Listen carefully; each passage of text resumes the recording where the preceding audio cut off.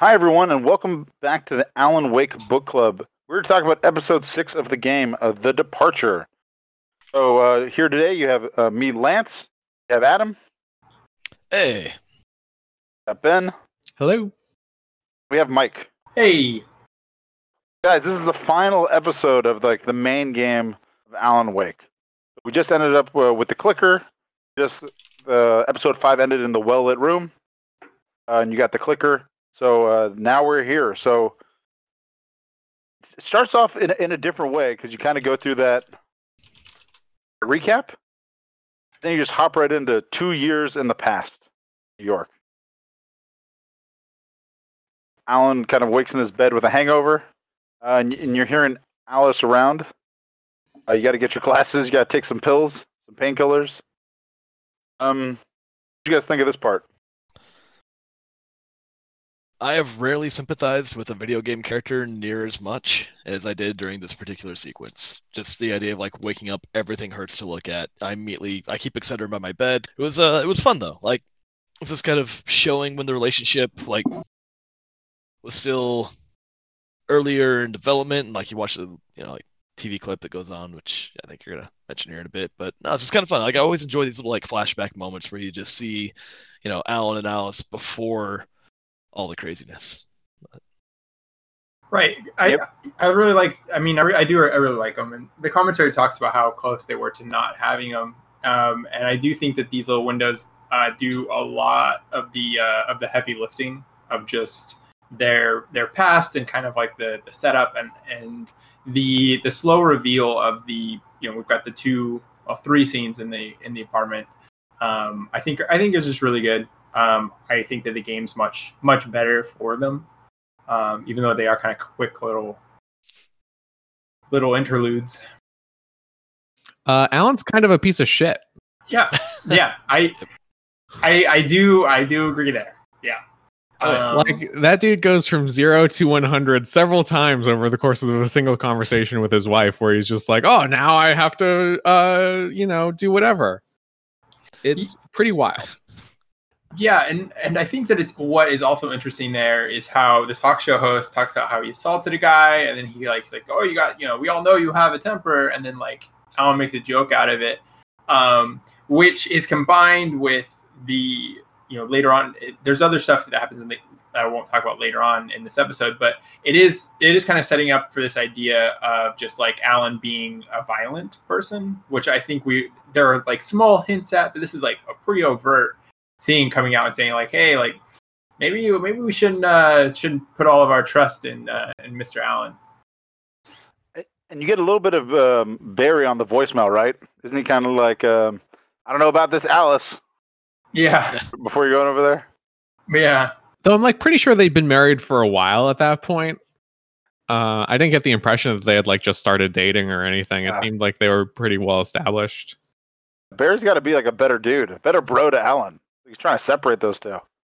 Well, it's it was the night after a release party or something for one of his books, and it's that thing where the star of the star writer needs to go out and fraternize with the people, and his wife is dragging him down, man.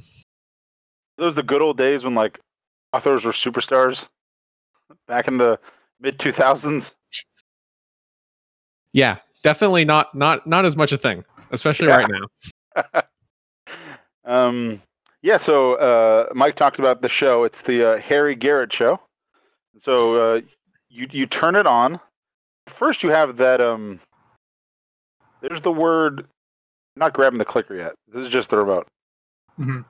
So you turn it on and you go through and he has the interview and we get a special guest appearance at the end. Just watch the video all the way through. Oh yeah, Sam Lake. Yeah. And there's Sam Lake, do the face.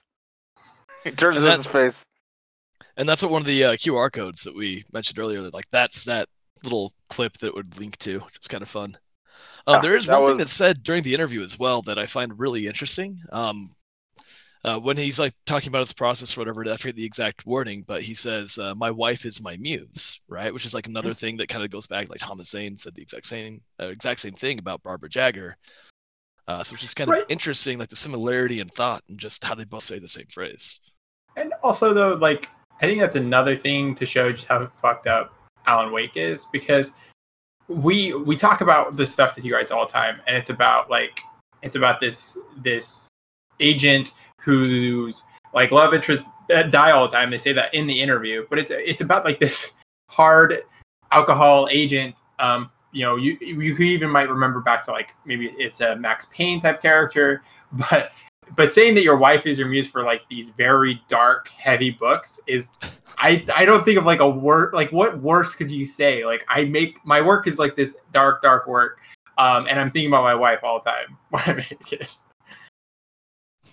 It is pretty funny. But I don't know. Some of it kind of makes me feel like it just like the characterization sort of jumps around a lot, and I kind of have a hard time figuring out like how much they just need to like. All right, we have a couple of minutes to sort of establish Alan's backstory, so let's like throw a bunch of stuff on the wall here, because they go from like having what is like a minor but kind of serious argument to like, oh, I love you, baby, let's go on vacation together and everything's gonna be fine, and the music starts playing, and it's just I think they're trying to cover like, yeah, Alan's kind of a piece of shit, but also they're in a happy relationship, even though there's some problems. And yeah, I mean, it could be like, if you want to take it from a stylistic standpoint, it's just another step into surrealism, where like they're just saying like, hey, this is the path that it needs to take, and we're going to take a very direct route there, and it's going to feel weird because it is weird, like it is the stylized section.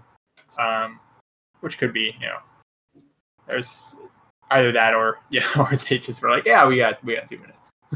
let's go. Yeah, and kind of with that, the dialogue for the books were kind of cheesy. Like, oh, you've ended your character out of nowhere. The book is called Sudden Stop. But he does have a line. I'm not sure if there's just not enough words in the English language, if I'm just again reading too much into it like a red chair. But he says his next book will be a departure from his current work. The name of the episode is The Departure. I thought that was neat, because this is kind of his next writing, his next manuscript. Mm-hmm. Well, and even then, like he does say, I think it's in the first episode that like Departure is the planned title for his next novel they never got around to writing. Like it's the title of the manuscript. You go back to the cover page, and so it all kind of ties together into that as well. Mm-hmm. Yeah. So after the show's over, we get into that fight that Ben and Mike were alluding to, where they fight. Then they go on some lovely vacation.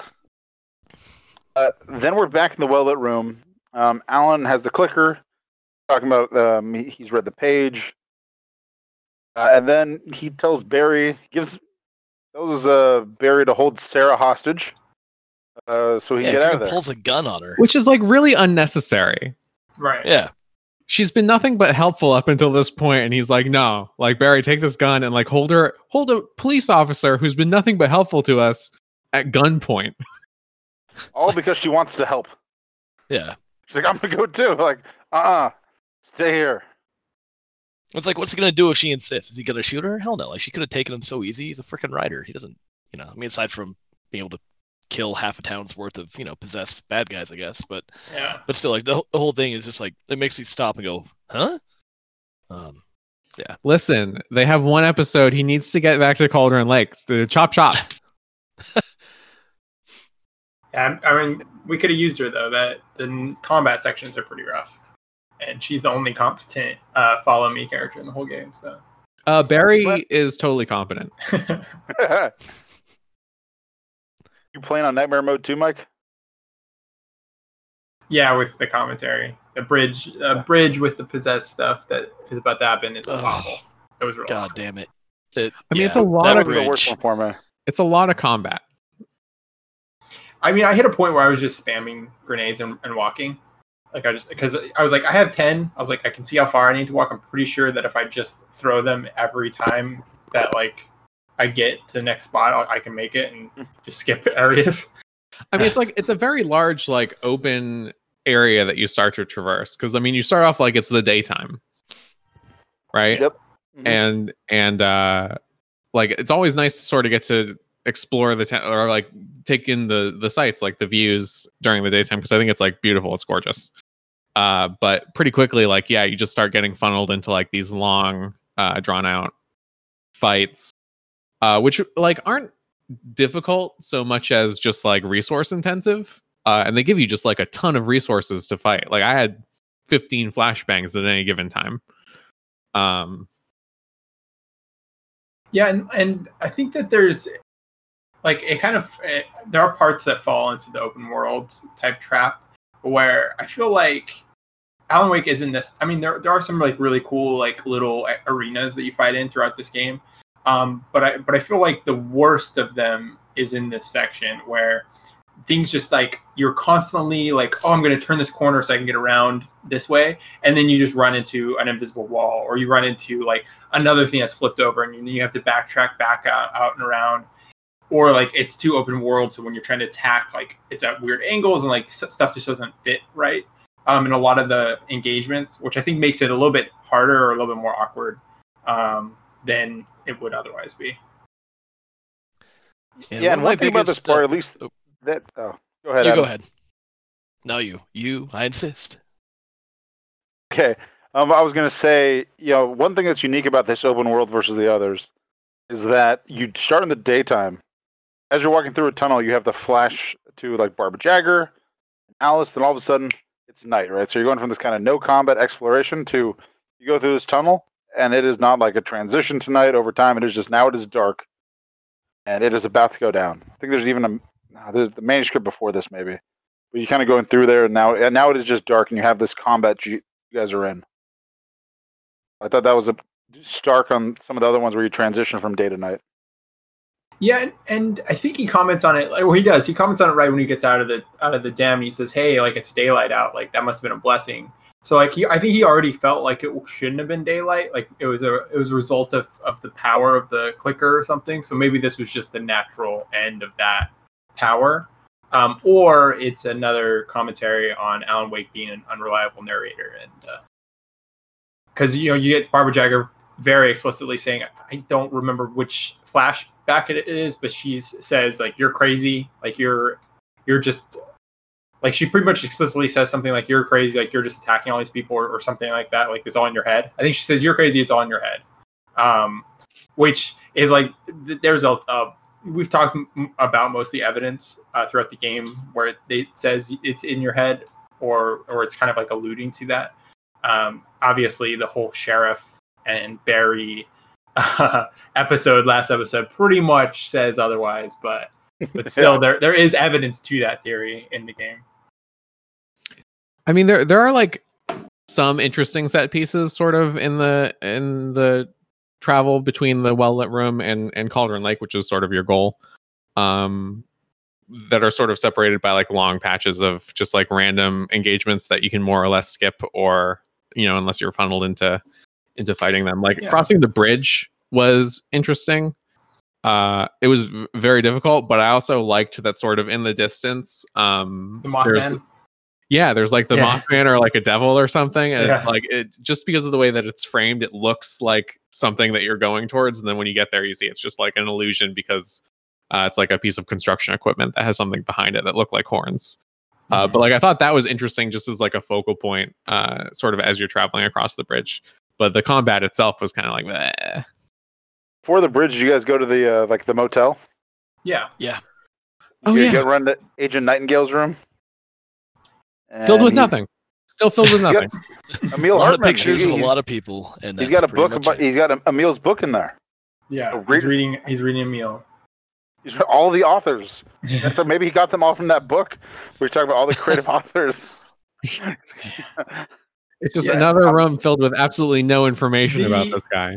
The commentary starts in that room, and they talk about how much they liked Agent Nightingale as a character, and they were just really happy that he survives the story in whatever form he survives.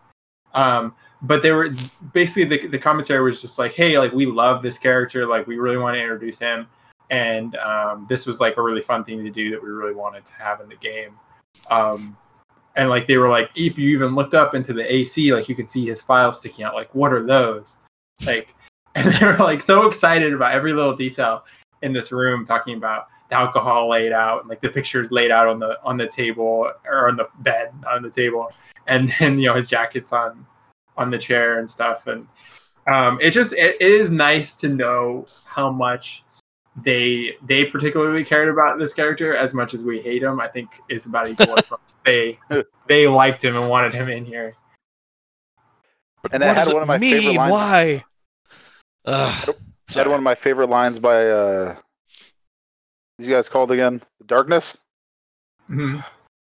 What's the name of the? Now I'm just The Taken. The Taken. After 6 It's episodes, Destiny. I'm sound like an Destiny idiot at this point. One of my favorite lines: you go after Agent Night goes, and we go outside, and the guy says, "Look after yourself and your coworkers."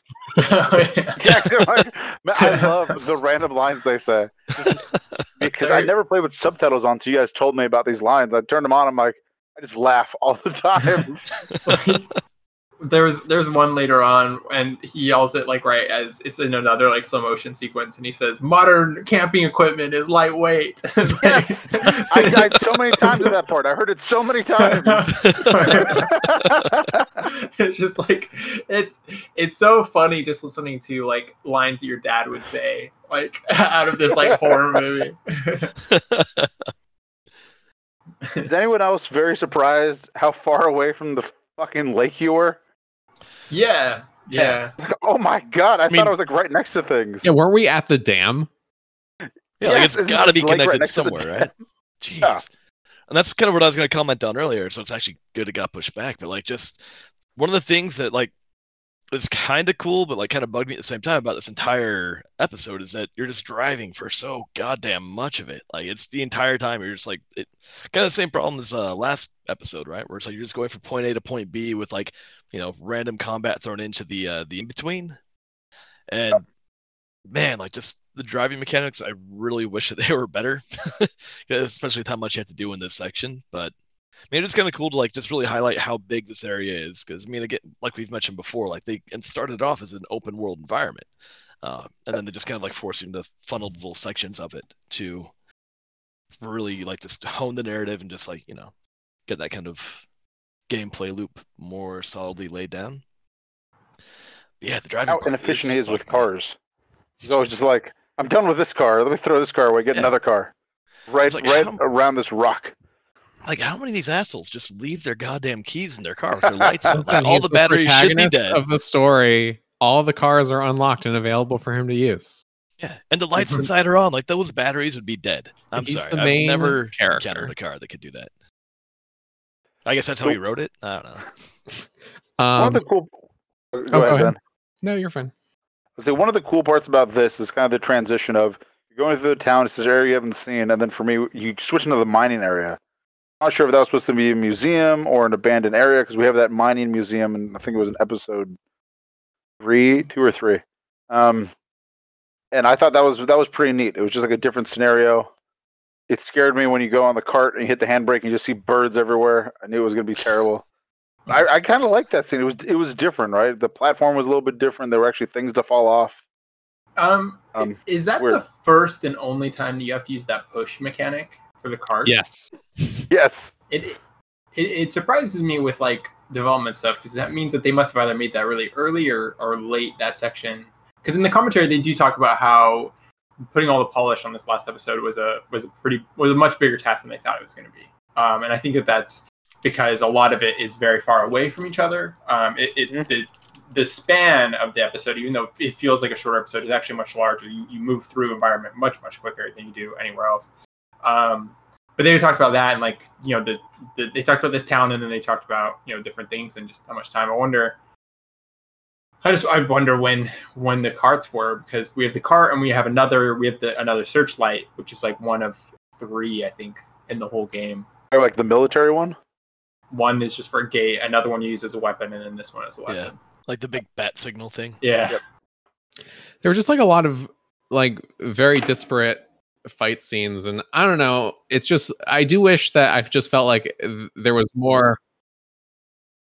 I just felt like there could have been more, just like to see, because I spent a lot of time wandering around the environment, like thinking I would find something cool, and there was just like nothing in any place. It was like there's not like any interesting manuscripts really. There wasn't a whole lot of like lore. There is or, one like, that's good. I like. Yeah, I mean, there are a couple that are important to the narrative and that are good and well written, but I just always feel like there weren't any radio shows, there weren't any TV episodes, like there was just not a lot of the rewards that I like to see when I'm exploring the area. So eventually, I just started like moving through things very quickly because I just wanted to get to the end. Yeah, I feel the same way. Kind of looking back on 5 and 6. I think they could have been like one episode, right? Because we discussed with 5, there was a lot of filler. I think this probably had just as much. It was a little more interesting. The setting and the combat a little bit. But yeah, I think they could have been probably the same. One episode just combined them all.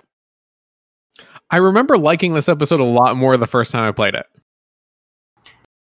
Yeah, I think that like most of us, the first time that we played it, we were probably just finished with episode 5 or 4 as well, and you're kind of just like running right off the high of getting the clicker and like finishing, so you're kind of like, oh, like I'm so excited, like I'm going to see what everything's about, I'm going to see the end. I think that the way that we've been playing it, basically an episode a week, it does kind of kill some of that momentum. It's funny you mentioned that because I actually, after finishing episode 5 last week, I just went right into this one and finished it immediately after.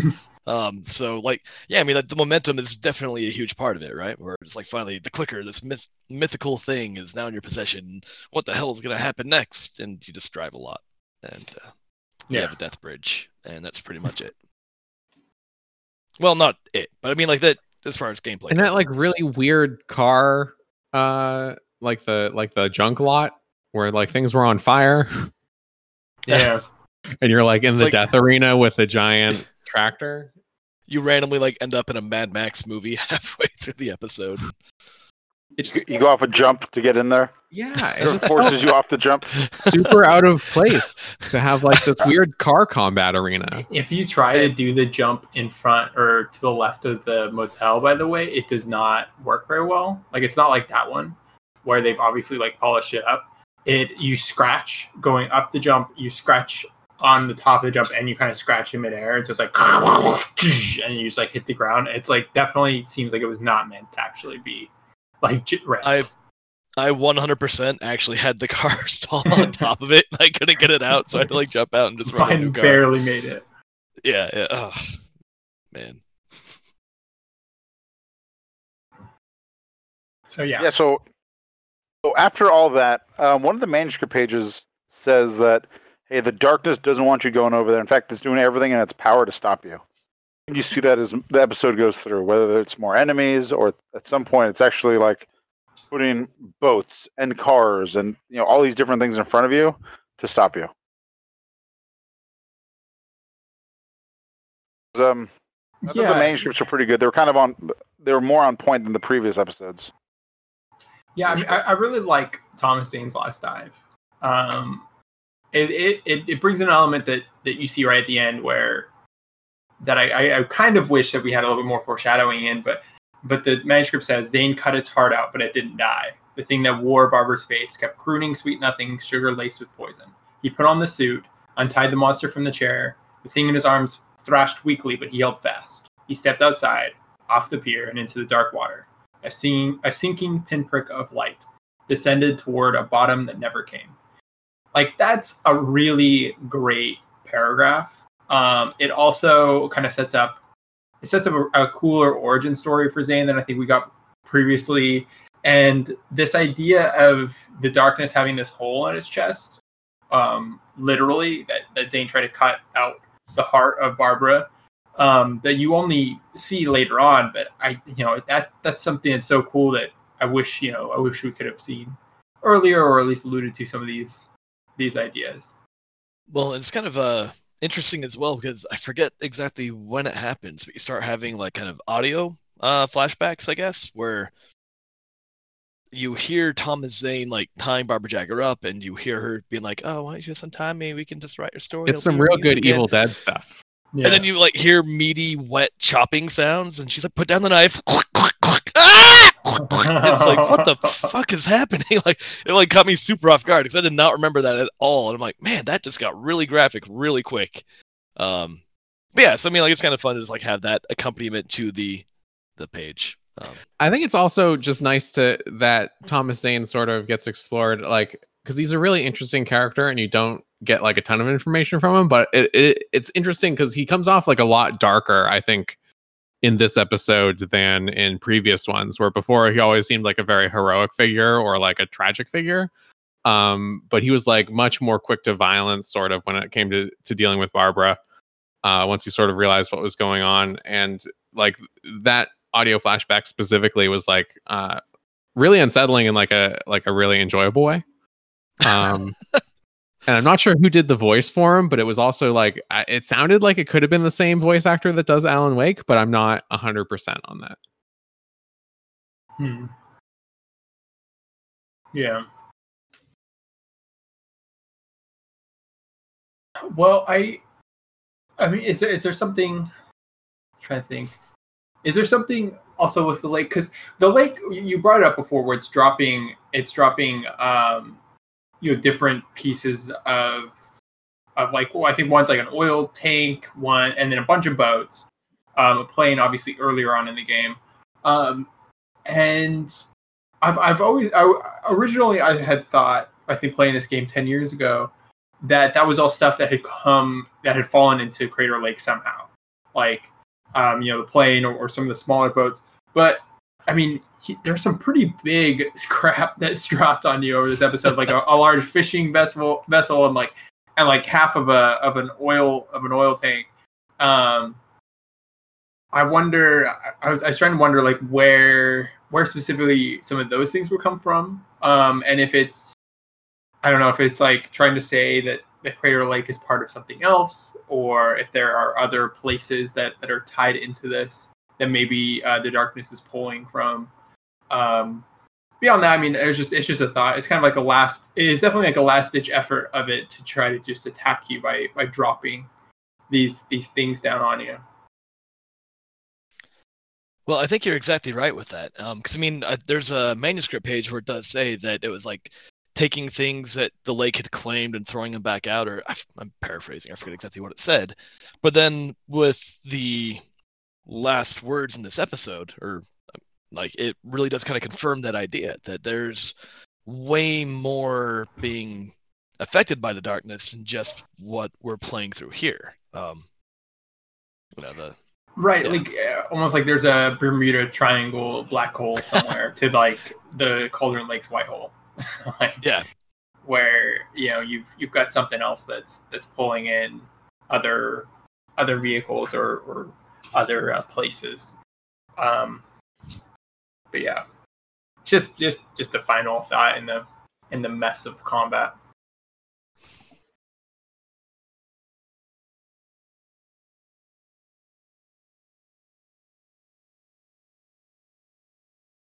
How much did Erickson take to make Michael uncomfortable?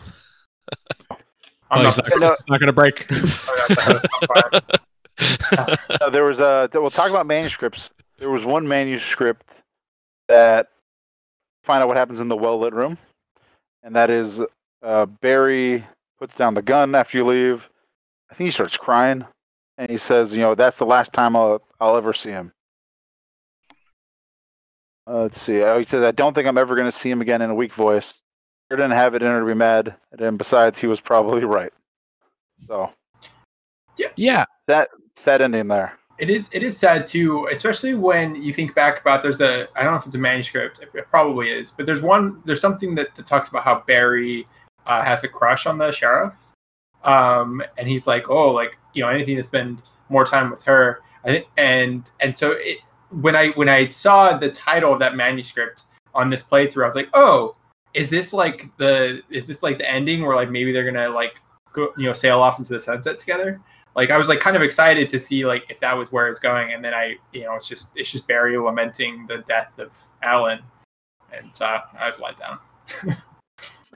I think it is true though that sort of, I think Barry knew when Alan left that he probably wasn't going to see him again, because it's like really in a lot of ways just like a suicide mission. And Alan was like kind of a piece of shit. and he's a tough hero to root for in the sense that he's very much an asshole sometimes, and he's kind of dumb. But there are like redeeming qualities to him, and one of which I think is that, like, genuinely, when it gets right down to it, like, he is courageous, or at least stubborn enough to not be afraid.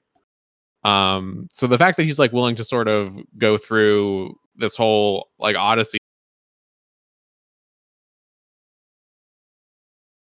of sorts, positive about him as a character and as sort of like a protagonist. He may be a piece of shit, but he's our piece of shit. Well, I mean, there is a point in the comedy where I think it's the quest designer narrative lead. Do I think Alan Wake's a hero? No. And he's just like straight up like, no, he's not. I don't. And then he ends he's talking about what he thinks a hero is, and then he ends the commentary by saying, but I wouldn't go so far as to say Alan Wake's a coward, which I thought was like a very brutal take. From he's not really a hero. I wouldn't call him a coward, but like, he's fine, I guess. Like, middle of the road. Well, like, you do want to root for him because he's stupid, but not like entirely stupid to the point where he doesn't understand sort of the stakes of things, and he has a plan. In a lot of ways, he reminds me kind of Ash in The Evil Dead, where he's just like, he's not the most intelligent person, and he doesn't always have the best plan, but he's willing to do it. And in a horror movie where people are dying left and right, like, that still says something positive about you, I guess. Well, and they're right. Like, he's definitely not a coward. You look at all the crazy shit that he's done throughout the course of the game, right? Like, yeah, I'm gonna go agree to meet a kidnapper in the middle of the woods by myself. Mm-hmm. Like, the fact that he's willing to like risk axe murder in the woods, pretty regular.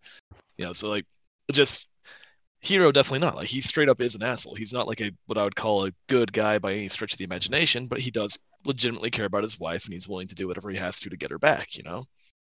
And like, he cares about other people too. Like, obviously he cares about Barry, but like the other people in the town, not so much. You get the feeling like that if Sarah were to die, like, he wouldn't be happy about it. But he's not going to prioritize her over people that he actually like. That he already knows, like, above Barry or Alice, and definitely wouldn't put anybody above Alice. So, but then he does have redeeming quality, like a redeeming moment as well, when he comes to realization, like, I know what I need to do, and I don't know if you want to talk about that yet, but so I'm just going to stop talking right there. We're getting there. We're getting there. Yeah, so close. So let's culminate. You get to Cauldron Lake. There's this tornado happening. It's vehicles, it's refrigerators. So many refrigerators flying at you, barrels, and you have to go to the middle, and you got to take out the tornado. For sure, you have to use the flare gun, right? I wasn't just innovative with my usage of the flare gun.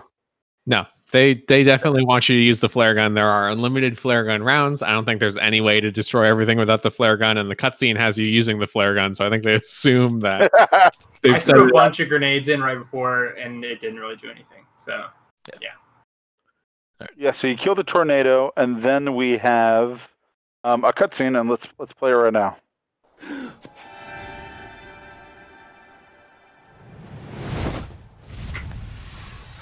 Hell!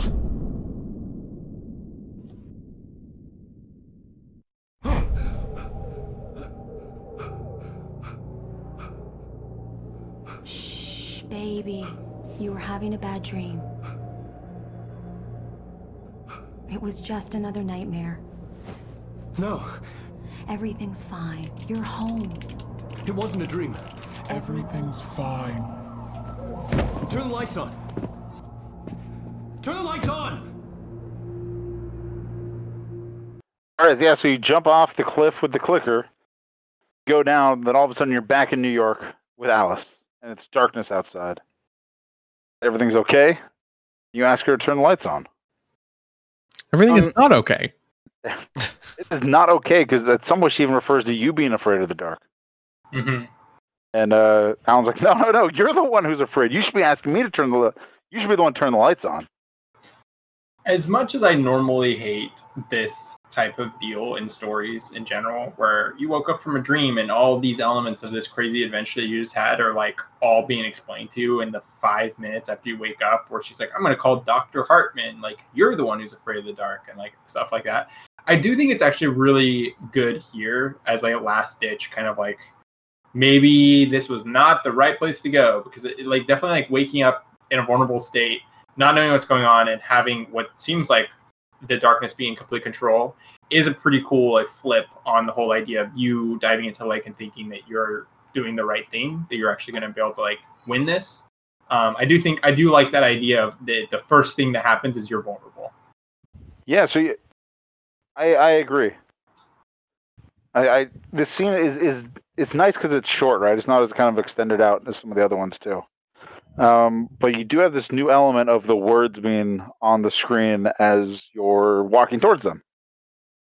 So this is with the clicker, right? And I think probably we all just like, I forgot about this part. So I like walked into it a bunch of times. I was like, what the hell's going on? Till you get the flashlight and you're able to kind of erase the word clicker. Mm-hmm. Yep. Hit the clicker. You turn on the light and, Alice disappears. You can actually kill her Go first too. I did that this time. Yeah. I didn't think about it before, but this time I was like, I wonder if I just aim up a little bit. So I did, and she'll just scream and disappear, and then you can aim down at the clicker and turn on the lights, and so you can actually flop the order on that. Not sure of the lore implications of that switch, but you can do it. Well, she's just like a darkness manifestation anyway. I don't think she's actually like a person. Yeah, I noticed that too after I got rid of the word that it showed up on her, and then I hit like B to pick up the clicker real quick. So after you pick up the clicker, you get a visit from our good friend, Mr. Thomas Zane. And he has never looked better coming in out of that window. It's a real cool scene. Let me play the audio so we can hear what he says. You mean the spaceman? You must find your way to the cabin. It stands in your way. It won't let you pass. It has no heart. It's filled with darkness. You must fill its heart with light.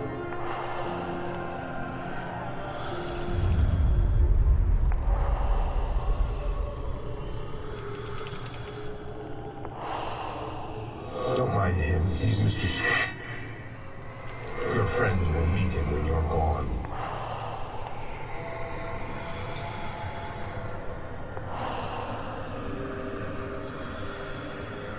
Use the clicker.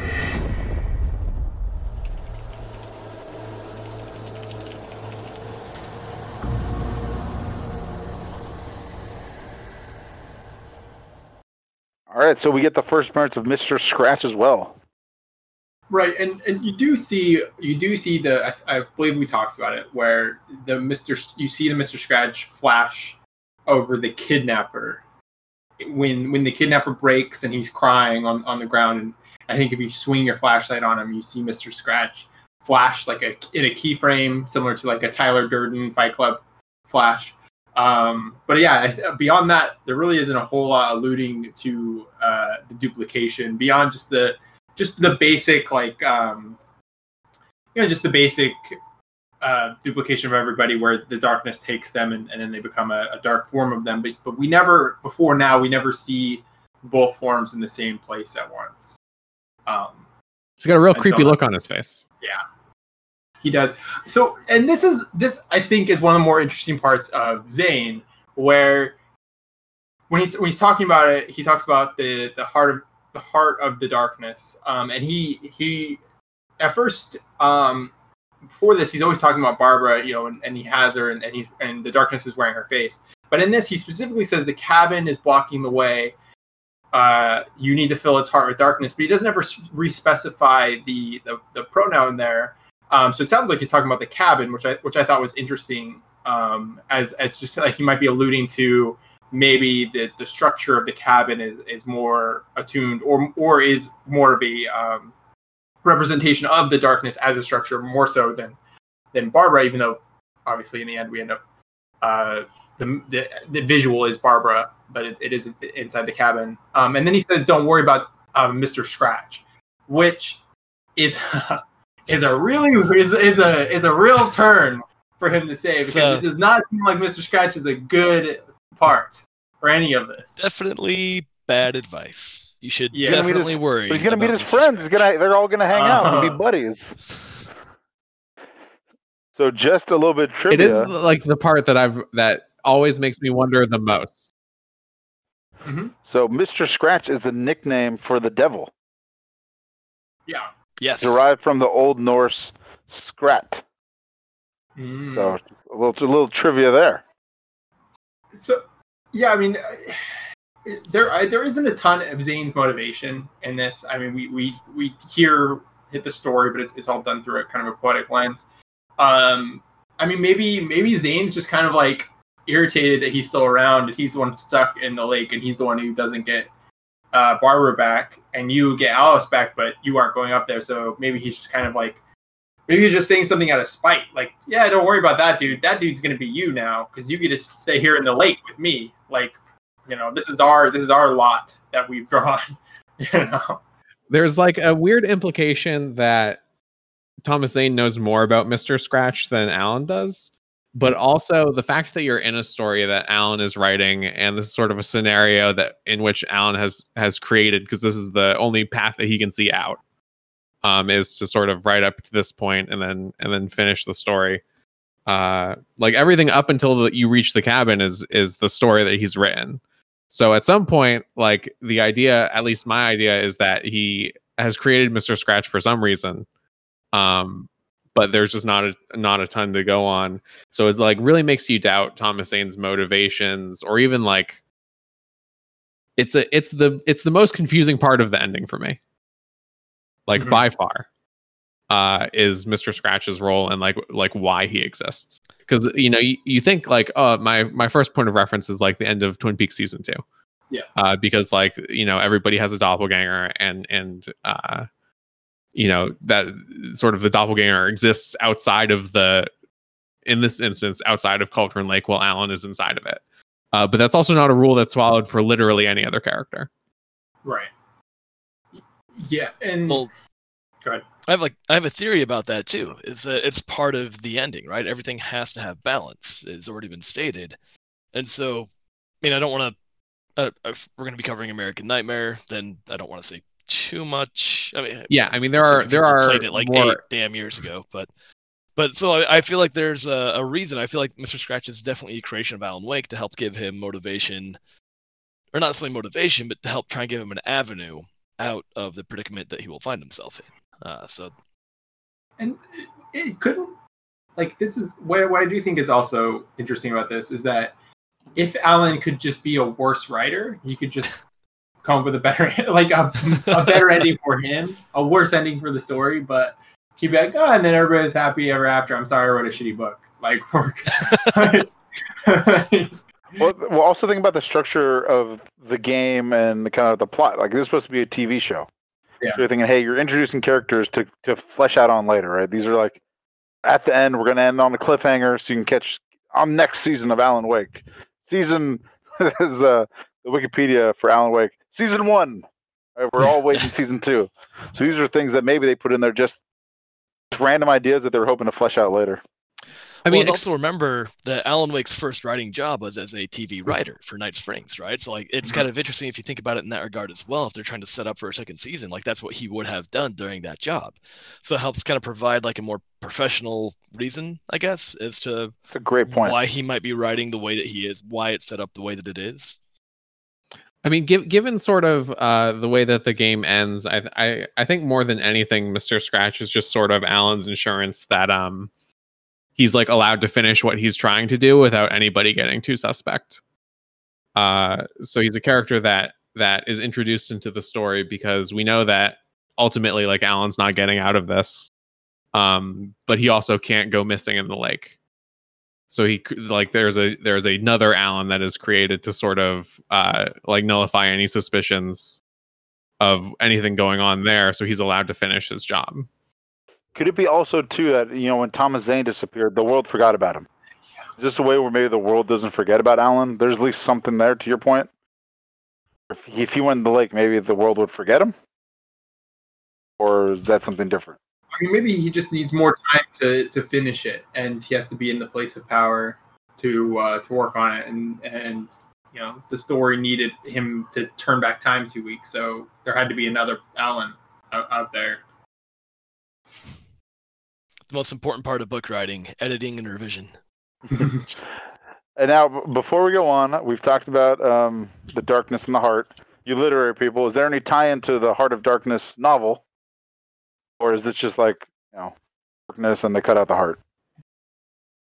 Darkness novel. I've actually never read that. Yeah, I recognize the title, definitely. I was like, interesting. You're talking about Joseph Conrad. I would say that is not related. Okay, perfect. That's it. We can move on. I just want to about like the there. Belgian invasion of the People. Congo. I'm pretty sure that's like 1912? imperialism.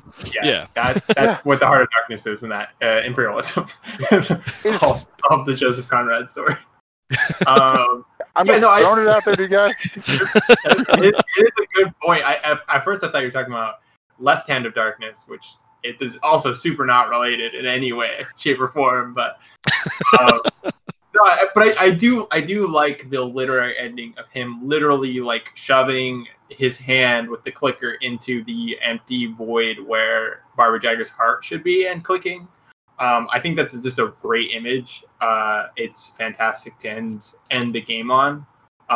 It's probably my favorite, just like it's probably is my favorite just imagery, like tableau of the whole thing. Like he's dived down into the lake. He's in this inverted ocean lake thing. He's found Baba Yaga's cabin down in here, surrounded by these shadows, and he takes his hand with a magic toy that he invented when he's 6 years old, shoves it literally into the gaping hole of this demon and turns it on, and it's just fire everywhere. I think that's just a great image. So before we get there was I really did like section right before this, and it ties into one of the manuscripts where he says, you know, he goes into the lake and he can feel the presence, right? He can feel the words and how it has an effect on the world. How different artists would see it. I thought that was cool when you're in there and it shows like couch or whatever, and you shine your flashlight on it, kind of like the clicker, and it turns into what you're doing. So it's showing the power of him creating the world at that point. Yeah, there's that whole gameplay section that introduces that gameplay element, which is explored like in the later DLCs, where like you shine the flashlight on like words and it creates them, and you can hear like the typewriter clicking in the background. I thought that was really neat. Yeah, it is legitimately one of my favorite gameplay aspects of the entire game, and it's just a shame that it's only introduced here. But then, yeah, like the DLCs do explore that more. But I just think it's such a cool idea that you were literally using words to create reality, which is like already pretty much the entire plot of the damn thing to begin with. But like it's a literal version of that you get to interact with, which I think is super fun. And Mike talked about that final scene, so let's play it right now. Now you will never get her back.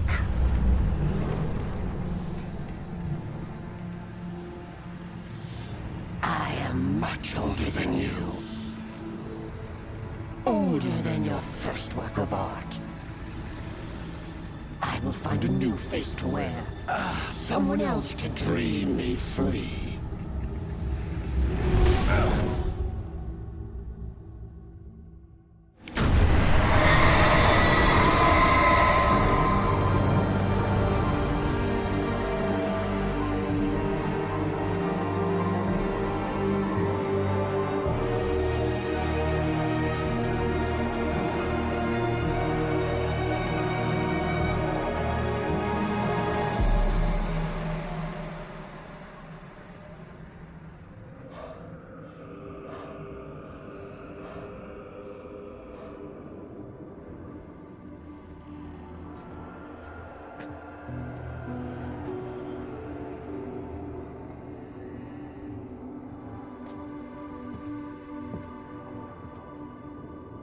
I could feel Alice's presence close by.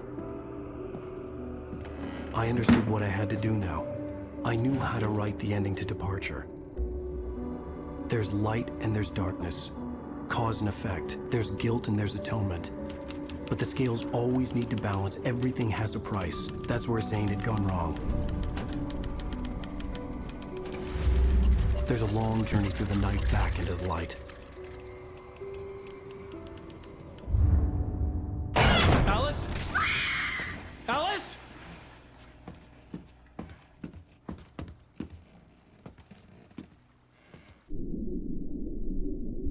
Oh no!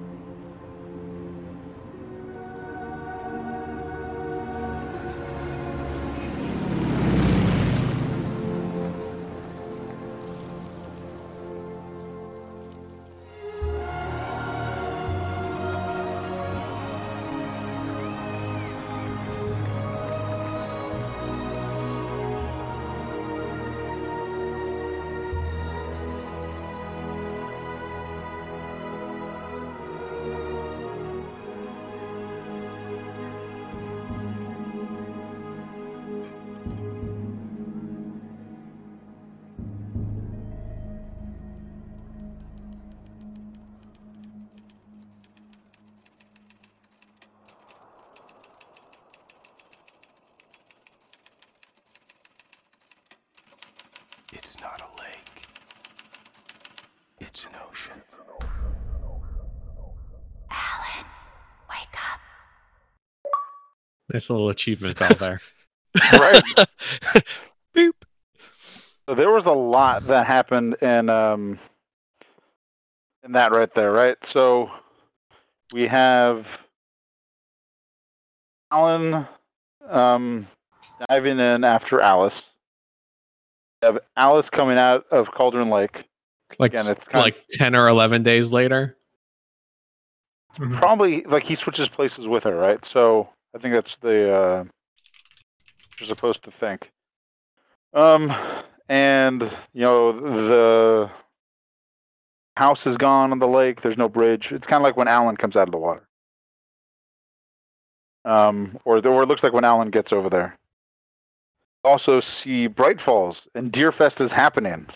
You see some familiar faces. You get to see, I believe it's the Doctor and Pat Maine. Yep, Pat Maine. You get to see, I forget the woman sheriff's name. I'm not sure if she got possessed, but you get to see, is it Sarah Stucky? Breaker.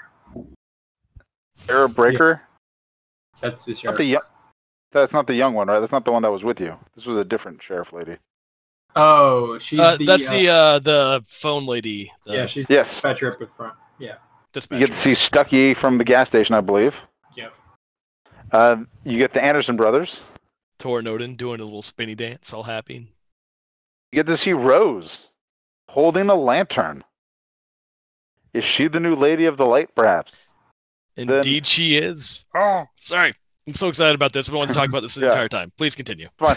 and then from the window in the back, you see a face. I'm not sure if that's Alan or who that's supposed to be. Or if that's just It was darkness. Agent Nightingale. Yeah, I'm pretty Agent sure Nightingale. Agent Nightingale. Agent Nightingale. I don't think that's supposed to be ambiguous at all. Back. Yeah.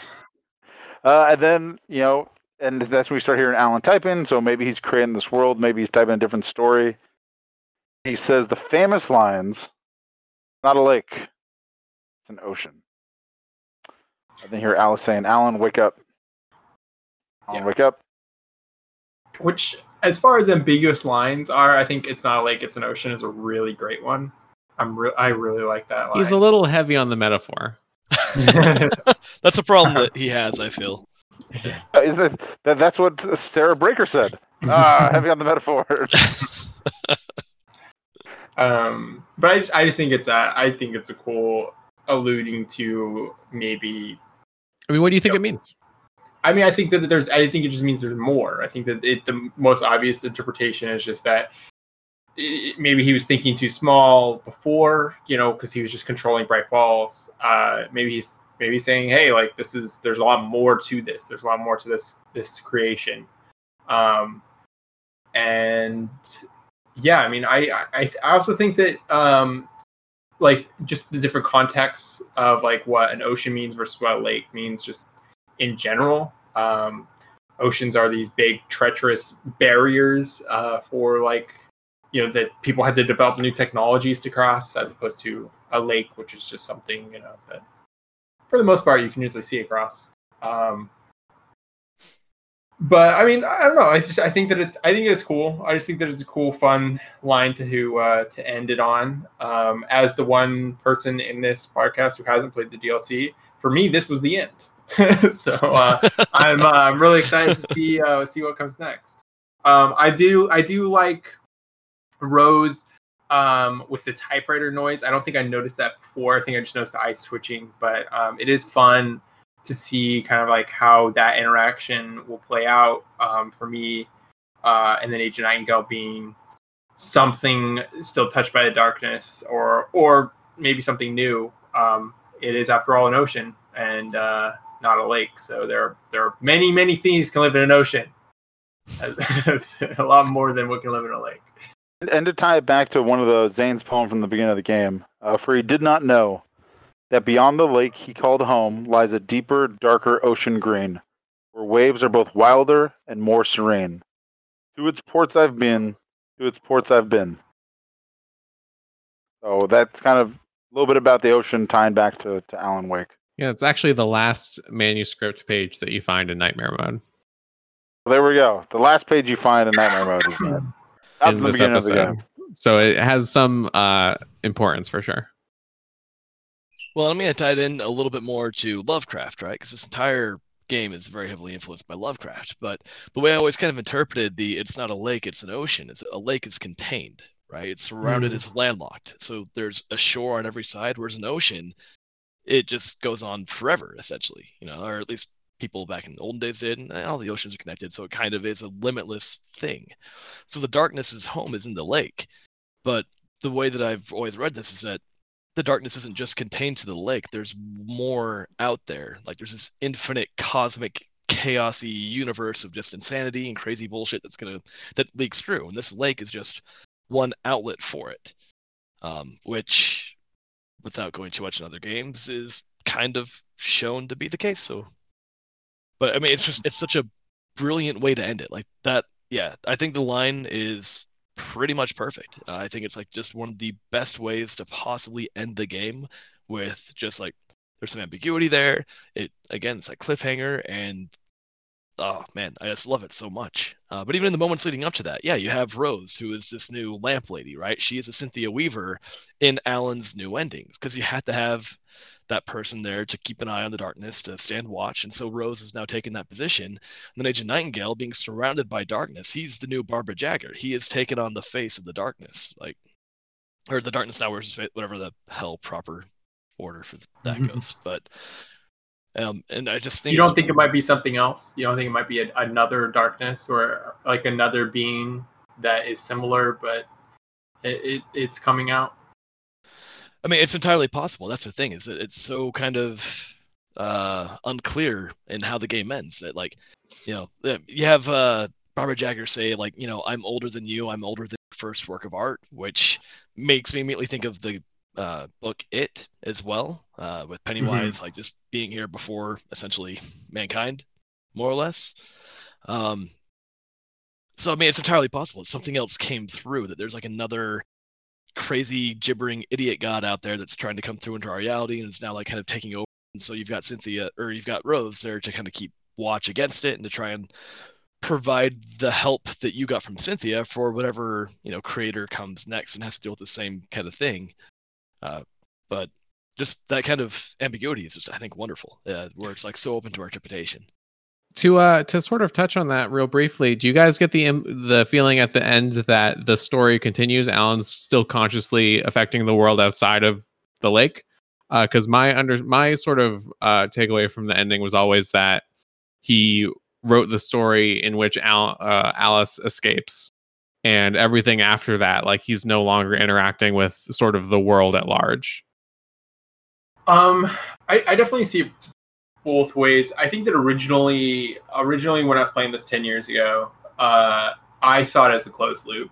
I saw it as Alan was writing himself literally back to when it started, and so what he's doing is he is taking the place of the Alan that we see as we're playing, the one who's in all of the real life videos, and he's writing the story that he's already experienced, while the you know, old Alan is viewing it through TVs because he's kind of attached. So I did originally see it as a closed loop. I think that now, especially knowing that that there are like DLCs and there's like other kind of extensions to this, you know, stuff that's being hinted at in Control and other things. I definitely think that it's more on the latter, where he is probably still altering the world and he's probably still active as a force of some kind. I mean, is that what role do you see the darkness plays in the ending in that situation? Because I always felt like the power didn't necessarily come from the lake so much as the darkness sort of residing inside the lake, and the fact that he more or less sort of cut off that source of power from it. I just always interpreted the ending as he has solved the Cauldron Lake problem, but the lake isn't the actual problem. And it extends beyond that. And sort of everything that happens in the town afterwards, like Cynthia Weaver, who's wanted to retire for a long time, sort of now Rose carrying a lantern, are more symptoms of torch. More symptoms of like a sort of like it rhymes. Right. I think that's interesting, because in that interpretation, you'd be saying that Rose her eyes are moving with the typewriter because she's still recovering from being taken over by the darkness, and Nightingale just survived and he's just pissed off because he's a crazy person. I think that interpretation's fun. I mean, I think that if I was writing it and I really wanted to like take a look at where the source of power is, and the answer that I would probably have is that maybe the cabin does have a more intrinsic relationship with this extraplanar being that the darkness is, and when he lights it aflame from the inside of the clicker, he's typewriting from the from the husk, from like he has projected this image of a cabin, but it's really the dead husk of this being that he is using, and maybe the power comes from the typewriter, maybe it comes from what's left of the darkness. But I mean, I do think that where the power comes from has to be something in which Alan can exert control without the darkness. Because I just think that that's the only way that it really kind of loops. Yeah, I think that makes sense. The way that I kind of see it is like the darkness isn't entirely shut off, right? Otherwise, there would be no need to have Rose there still standing watch. So Cauldron Lake is, I wouldn't say it's shut off, but the darkness has been stopped, like Thomas Zane did before, maybe a little bit more thoroughly this time. But it's still there and it still poses a threat. Otherwise, you wouldn't need Rose to sit there with the lantern to be able to have that watch that Cynthia Weaver had already had. And I feel like it's hinted. I don't remember if it's in the game or not, but I feel like it's hinted that there are other places of power as well. And so, I mean, if this is just one little outlet for it, right? The whole it's not a lake, it's an ocean. This is just one little, like, outlet for that ocean. It means that wherever Alan Wake is, if he has surpassed the lake and he is now inside ocean, then he suddenly has access to all these other places of power to help exert influence. And I feel like that's one of the reasons why he stayed behind, is because he knows that the darkness is still there. Whatever the darkness is, might be a different one, could be the same one, just different aspect of it. I don't know. But that it's still going to try and exert its will into reality. It's still going to try and escape and take more control and more power. And that he is in a unique position to be able to affect that. Because that's the entire game, is you're trying to fight against the darkness and you're able to use your talent as a writer in order to do what you have to. And so I think that he makes a willing sacrifice to stay in the lake or to stay in that dark air, that dark place, in order to try and stop the darkness or slow it down or combat it or whatever it is. Like, he sacrifices himself and his ability to be with Alice to bring Alice back, but then to try and prevent this from happening elsewhere, which for me, it's like, it's that redemption thing that he talks about, like how there has to be balance, light and dark, redemption. And he's trying to redeem himself to a large extent for being such a just wild asshole for most of the game. And I think that that's kind of like the theme that's played on here. And yeah, I feel like there's other stuff that happens that does kind of reinforce that a little bit, which we're going to talk about in upcoming episodes. But I don't want to say too much because, again, like, I guess Mike hasn't played it. What the hell, man? It's been for 10 years. Yeah, and I haven't played it in forever either. So yeah, with that, I don't guys, remember much of it. That's Alan Wake. We finished the main game of Alan Wake, guys. That was awesome. Like, this is such a fun game for me. Before we get into final thoughts, I do want to say, if you've been listening, thank you so much. We all appreciate your time and your attention to this, and hopefully you guys enjoyed our discussion as well. For our next episodes, we are going to have either 3 or 4 more. The next episode here is going to be like a bonus episode. We're going to go over the extras in the collector's edition. We'll talk about the Bright Falls show. We'll talk about the book that came in the special edition.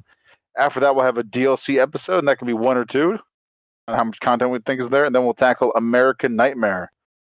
So be ready for 3 more episodes of the Alan Wake Book Club before we switch on to a different topic. And if there's anything you want to hear, just generally post in the Reddit board, so just comment there. But with that, let's do some final thoughts. I'll go first. This game holds up. From the story to the pacing, we talked about some issues we had with it.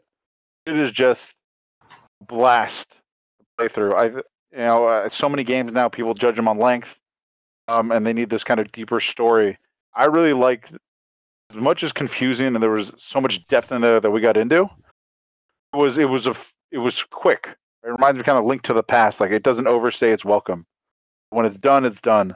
But man, I liked it. And honestly, having you guys discuss it and kind of your thoughts made it that much more enjoyable for me. So, Alan Wake, still awesome. All right, we'll go in alphabetical order. Adam, you're up. Final thoughts on Alan Wake, main game. Yeah, I mean, I think you absolutely nailed it. So many games today focus on, like, how big can we make the world? How much content can we throw in there? To the point that it's goddamn overwhelming, right? Like, Red Dead Redemption 2, it's fantastic, but I don't have 140 hours of my life that I'm willing to dedicate to just one single playthrough, right? Alan Wake, you can beat it in 10 to 12 hours, depending on how much time you want to take. And it's all narratively driven, and it's fantastic, and it does have some problems, but what it does well, it does extremely well. And just as far as being like an action horror kind of hybrid, I'm already into this shit anyway. I like the weird stuff. I love the horror, so of course I'm going to be biased. I also love Remedy because they're just fucking brilliant at whatever they do. It has some of the best use of licensed music in a game, which I'm going to bring up as well. The end music for this episode is Space Oddity by David Bowie. Just one of the best musicians out there, and I could go off on this whole tangent about how interconnected he was of like magic ritual and like trying to understand magic and weird fascination with the Nazis when he was living off of peppers and milk and cigarettes. But I'm not going to go into that here. But so like, and even aside from the licensed music, the regular music they have for the game, just like the piano during that long sequence that we were listening to towards the end, it's just absolutely beautiful. Everything they do in this game is just absolutely enjoyable to be a part of, to witness, to hear. Like the audio effects, the music is beautiful, the world is rendered just so gorgeously. Even for a 10-year-old game, like the graphics still hold up pretty well, you know? And just it's one of my favorite games of all time, and replaying it again just reinforces that. And I'm gonna shut up now, I guess. Yeah. Thanks, Adam. Ben, you're up. I mean, it's a good game. I think as far as games go, it occupies an incredibly specific niche that other games, I think, just haven't been able to replicate sort of in the same way. Which is why, 10 years on, you can sit down and have a discussion about it over like however many hours each episode, and just sort of talk about the literary and film and other pop culture references and sort of the story itself. It's just like a really unique experience, and I think it's from start to finish like one of the only games that you can play where you really feel like you're in a Stephen King novel, or like in that sort of magical Pacific Northwest with the horror and thriller elements. A lot of games have sort of referenced Twin Peaks and Stephen King and things like that, but I think this is the first one and the only one really that nails the atmosphere in a way that is just like unsurpassed. So it's really good, and it luckily it continues to be good throughout the DLCs and the expansion. Thanks, Ben. Take us home. Yeah, I mean, most of what I have to say echoes what Adam and Ben said right before this. I think that the list of games that came out 10 years ago that I'd be willing to go through and play and pay attention to and talk about is really, really short. I was really happy to play through this again. Obviously, there are some small points of frustration, but nothing like that. Nothing quite like what we've outside of the podcast, we've had discussions about some older games that we've all tried to go back and play, and there's some bad ones out there. Also, to the length, like I do like the length. I don't have a ton of time these days to really sit down. Thinking about trying to do a game like Red Dead 2 or any of the Ubisoft stuff is just a monolithic task for me. I'm like barely able to get through like Kentucky Route Zero and Outer Wilds these days, which are much briefer. So yeah, like I'm really happy with it. There's a lot more there than I remember, and I'm excited to see the other like tertiary things that are attached to it, and also play the DLC. It'll be fun. Thanks, Mike. And so with that, on behalf of myself, Lance, Adam, Ben, and Mike, thank you all for listening to the Alan Wake Book Club. Again, we're going to continue on with more. With that, I think it's kind of time to end this episode. So everyone, it's not a lake. It's an ocean. It's an ocean. Ocean! I guess really quick to say, if you do have questions or comments, you can tweet at me at Flygare, FLYGAREIV, and I will respond there, as opposed to tracking me down on Reddit. Are you really plugging your Twitter right now? I don't use it for anything. So it's some penicillin. I have tweeted I think 5 times. SOMEBENICILLIN. Perfect. You're getting nothing from me. Social media is a cesspit. All right. Thanks. Thank you, everybody. Ground control to Major Tom. Take your protein pills and put your helmet on. Ground control to Major Tom. 8, 7 Commencing countdown, engines on. 3, 2, check ignition, and may God's love be with you.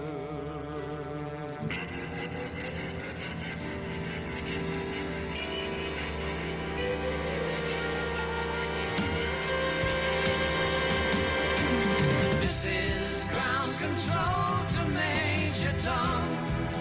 You've really made the grade, and the papers want to know whose shirts you wear. Now it's time to leave the capsule if you dare. This is Major Tom to ground control. I'm stepping through the door, and I'm floating in a most peculiar way, and the stars look very different